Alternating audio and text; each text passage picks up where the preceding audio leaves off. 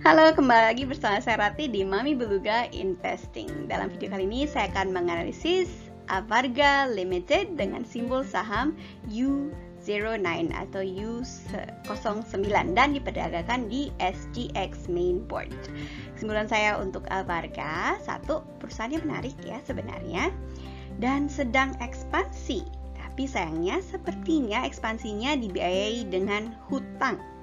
Sisi lainnya yang menarik dari perusahaan ini adalah dividennya, yieldnya cukup tinggi, jadi saya lumayan bersemangat. Oke, gimana saya mencapai kesimpulan di atas? Ikuti video saya sambil membahas profil perusahaan, EPS sejak 2010, dividen, dan lainnya. Jika menurut Anda konten ini informatif atau menarik, mohon pertimbangkan ya untuk mendukung dengan mengklik tombol subscribe dan like. Oke. Masukan Anda sekalian akan sangat saya hargai untuk meningkatkan mutu channel ini. Oke, kalau ada komentar silahkan tulis di kolom komentar.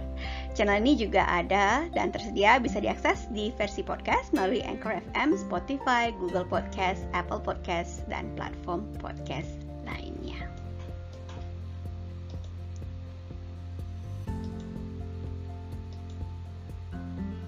Oke, seperti biasa disclaimer ya, ini video amatir dengan riset amatir. Tujuannya untuk mendokumentasikan perjalanan saya untuk belajar mengenai investasi saham dari awal. Kalau Anda punya masukan, silahkan tulis di komentar. Apa yang saya kemukakan channel ini jangan dianggap sebagai nasihat keuangan. Mohon melakukan risetnya sendiri sebelum buat keputusan keuangan dan investasi. Kalaupun nantinya melakukan risetnya sendiri, semoga data yang saya sajikan di sini dapat membantu.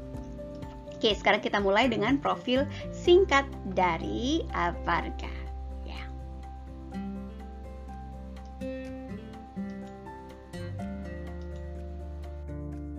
Oke, Avarga Limited adalah perusahaan investasi yang menurut pemahaman saya adalah perusahaan yang menggunakan dana dari pemegang saham dan berinvestasi di beberapa sektor yang berpotensi. Untuk menambah modalnya, Avarga juga memanfaatkan pembiayaan lainnya seperti hutang dari bank. Oke, sebelum tahun 2018 ya, Avarga dikenal sebagai UPP Holdings sebelum menjadi perusahaan investasi. Bisnis utama mereka hanyalah pabrik kertas di Selangor, Malaysia. Kemudian terjadi transformasi besar-besaran antara tahun 2012 sampai dengan tahun 2018 di mana perusahaan bertransformasi menjadi perusahaan investasi. Pada tahun 2012, perusahaan mulai mengumpulkan uang melalui beberapa channel dan dana tersebut digunakan untuk berinvestasi di beberapa sektor strategis. Satu investasi awal adalah di pembangkit listrik di Myanmar dengan total 58 juta dolar. Perusahaan ini Avarga menyatakan ya sudah balik modal investasi sepenuhnya pada tahun 2018. Jadi penghasilan dari power plant ini atau pembangkit listrik ini adalah murni keuntungan setelah tersebut. Oke, lini bisnis berikutnya ya. Pada saat yang sama, perusahaan juga telah mampu membalikkan bisnis kertas mereka ya. Lini bisnis ketiga adalah distribusi grosir bahan bangunan di Kanada dan Amerika Serikat, yaitu Taiga.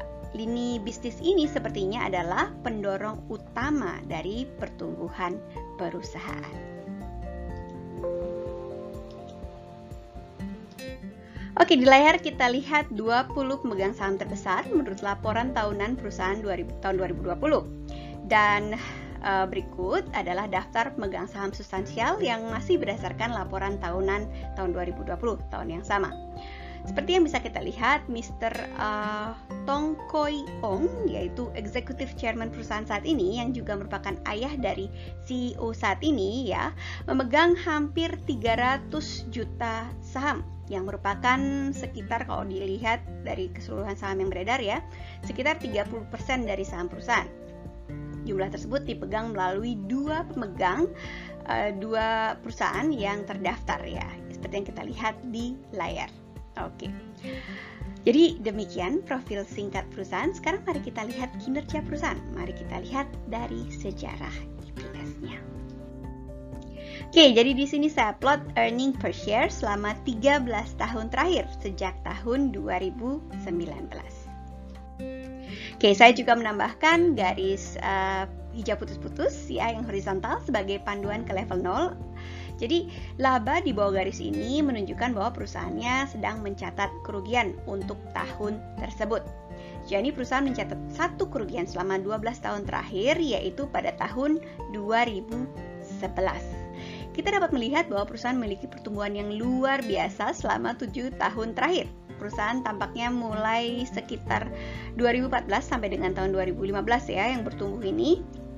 Kemudian mendatar dari tahun 2015 sampai dengan tahun 2017.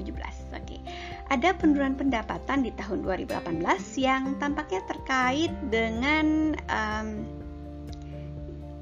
ekspansi bisnis yang terkait dengan perusahaan Taiga ya, dengan Taiga.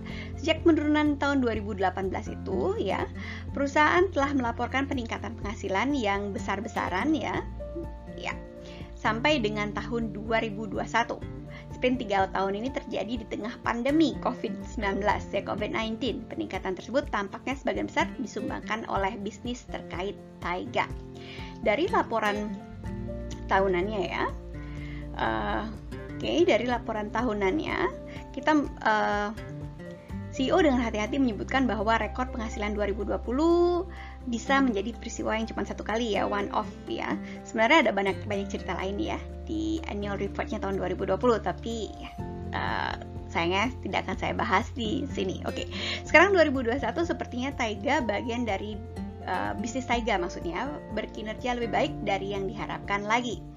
Bagian dari bisnis ini didukung lagi oleh harga kayu yang lebih baik, pasar perumahan yang kuat yang tampaknya didorong oleh suku bunga yang lebih rendah.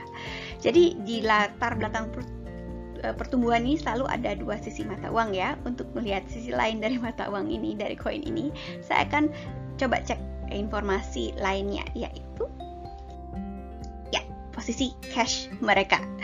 Jadi di sini saya memplot posisi cash mereka ya di batang ungu ini yang berwarna ungu, grafik berwarna ungu selama 10 tahun terakhir.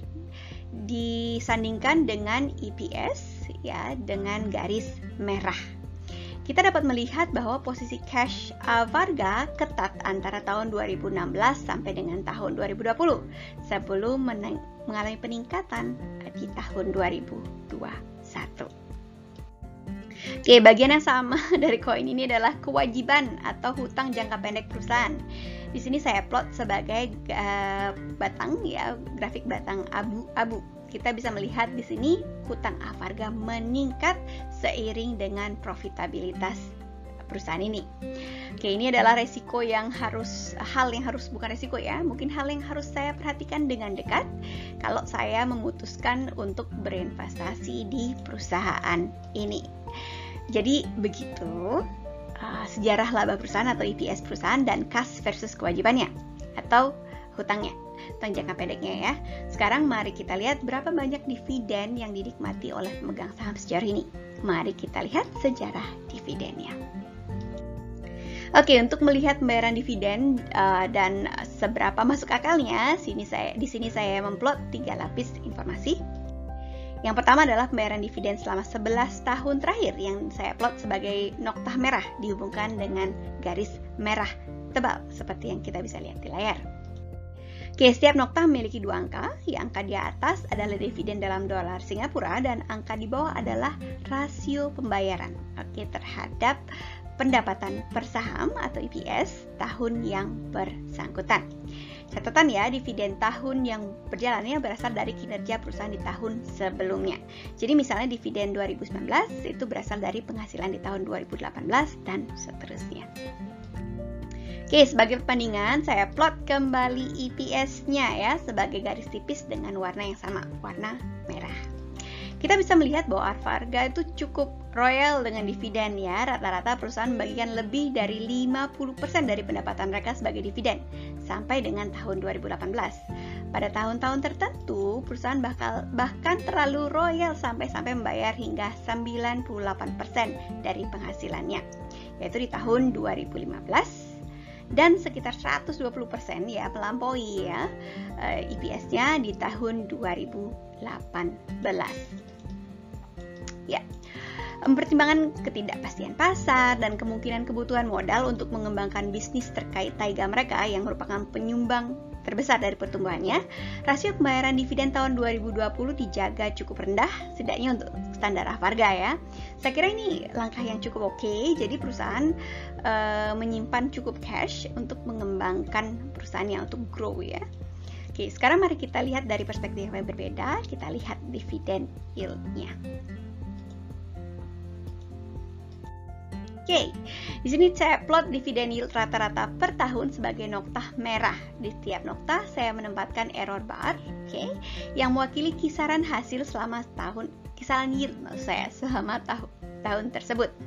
Variasi dividen yield dalam satu tahun disebabkan oleh tingkat volatilitas dari harga saham. Dividen yield meningkat jika harga saham turun dan sebaliknya. Oke, kita dapat melihat bahwa sebagian besar tahun 2015 dividen yield lebih baik daripada deposito bank di Singapura, bahkan bunga CPF ya yang sekitar 4%. Saya selama 2 tahun dividen yield bahkan mencapai rata-rata 10%. Oke, dan tergantung bagaimana Anda timing the market, yield di atas 10% itu jadi masuk akal kalau belinya pas sedang murah. Oke, item berikutnya dalam daftar saya adalah penilaian pasar perusahaan ya, harga wajarnya. Oke, mari kita lanjut untuk lihat harga wajarnya. Oke, reasonable price atau harga wajar. Untuk melihat valuasi pasar dari Avarga, berikut saya perlihatkan 4 lapis informasi, yaitu pertama, harga yang mewakili penilaian pasar ya.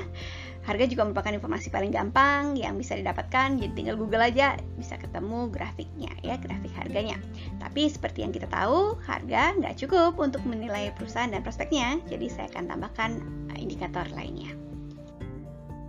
Ya, kedua adalah harga di PE atau Price to Earning Ratio 10. Di sini saya plot sebagai garis hijau putus-putus. Price to Earning Ratio adalah perbandingan antara harga dengan laba perusahaan. Kasarnya, angka di Price to Earning Ratio 10 itu adalah harga sahamnya 10 kali lipat dari earningnya atau labanya. Dengan PE ratio 10 itu saya berharap, mempunyai harapan yang lebih besar akan balik modal dalam waktu 10 tahun. Secara konservatif, saya anggap harga di bawah PE ratio 10 ya, sebagai murah. Ketiga, harga di PE ratio 15. Saya plot sebagai garis kuning putus-putus di grafik ya. Saya anggap perusahaan sudah mahal kalau harga sahamnya di atas garis ini. Keempat adalah di harga di PE ratio 20. Saya plot sebagai garis merah putus-putus. Saya anggap harga saham sangat mahal kalau di atas garis merah putus-putus ini. Jadi sekarang mari kita lihat pergerakan harga saham Avarga ya. Gimana ya, apa yang terjadi ya? Kita dapat melihat bahwa hingga tahun 2015, Avarga diperdagangkan dengan harga premium, yaitu lebih dari 20 kali lipat dari penghasilannya, ya. Sejak tahun 2015 sampai dengan tahun 2020, PE ratio 10 kalinya ya, jadi harganya ada di sekitar PE ratio 10-nya.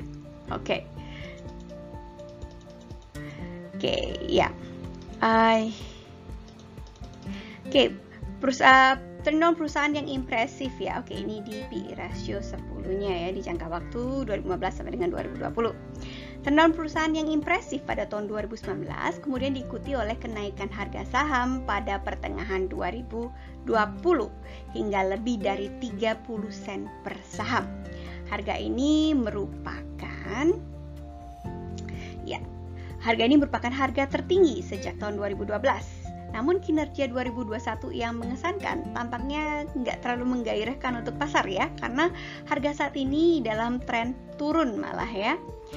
Bisa jadi investor berhati-hati karena mempertimbangkan situasi hutang perusahaan. Seperti yang kita lihat di slide sebelumnya, hutang perusahaan meningkat sejalan dengan peningkatan labanya beberapa tahun belakangan ini. Jadi pertanyaan selanjutnya adalah berapa harga yang wajar untuk Avarga bagi saya?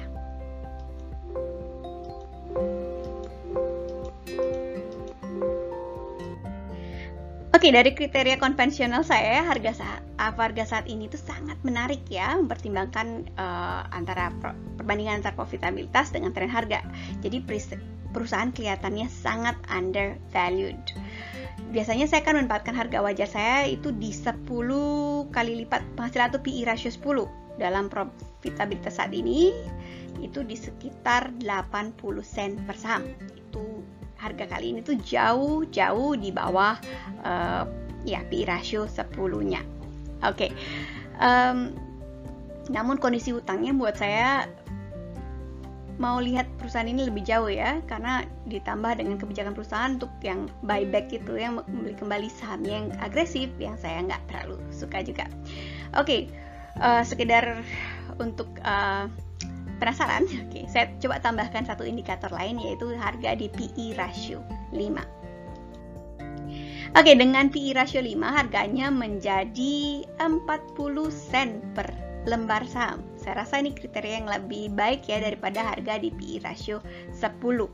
Oke, pada 4 Maret 2022 saat video ini disiapkan, harga saham Avarga adalah 25 sen, yang jauh di bawah harga nyaman saya. Harga nyaman saya 40 sen, sedangkan harganya 25 sen. Jadi undervalued.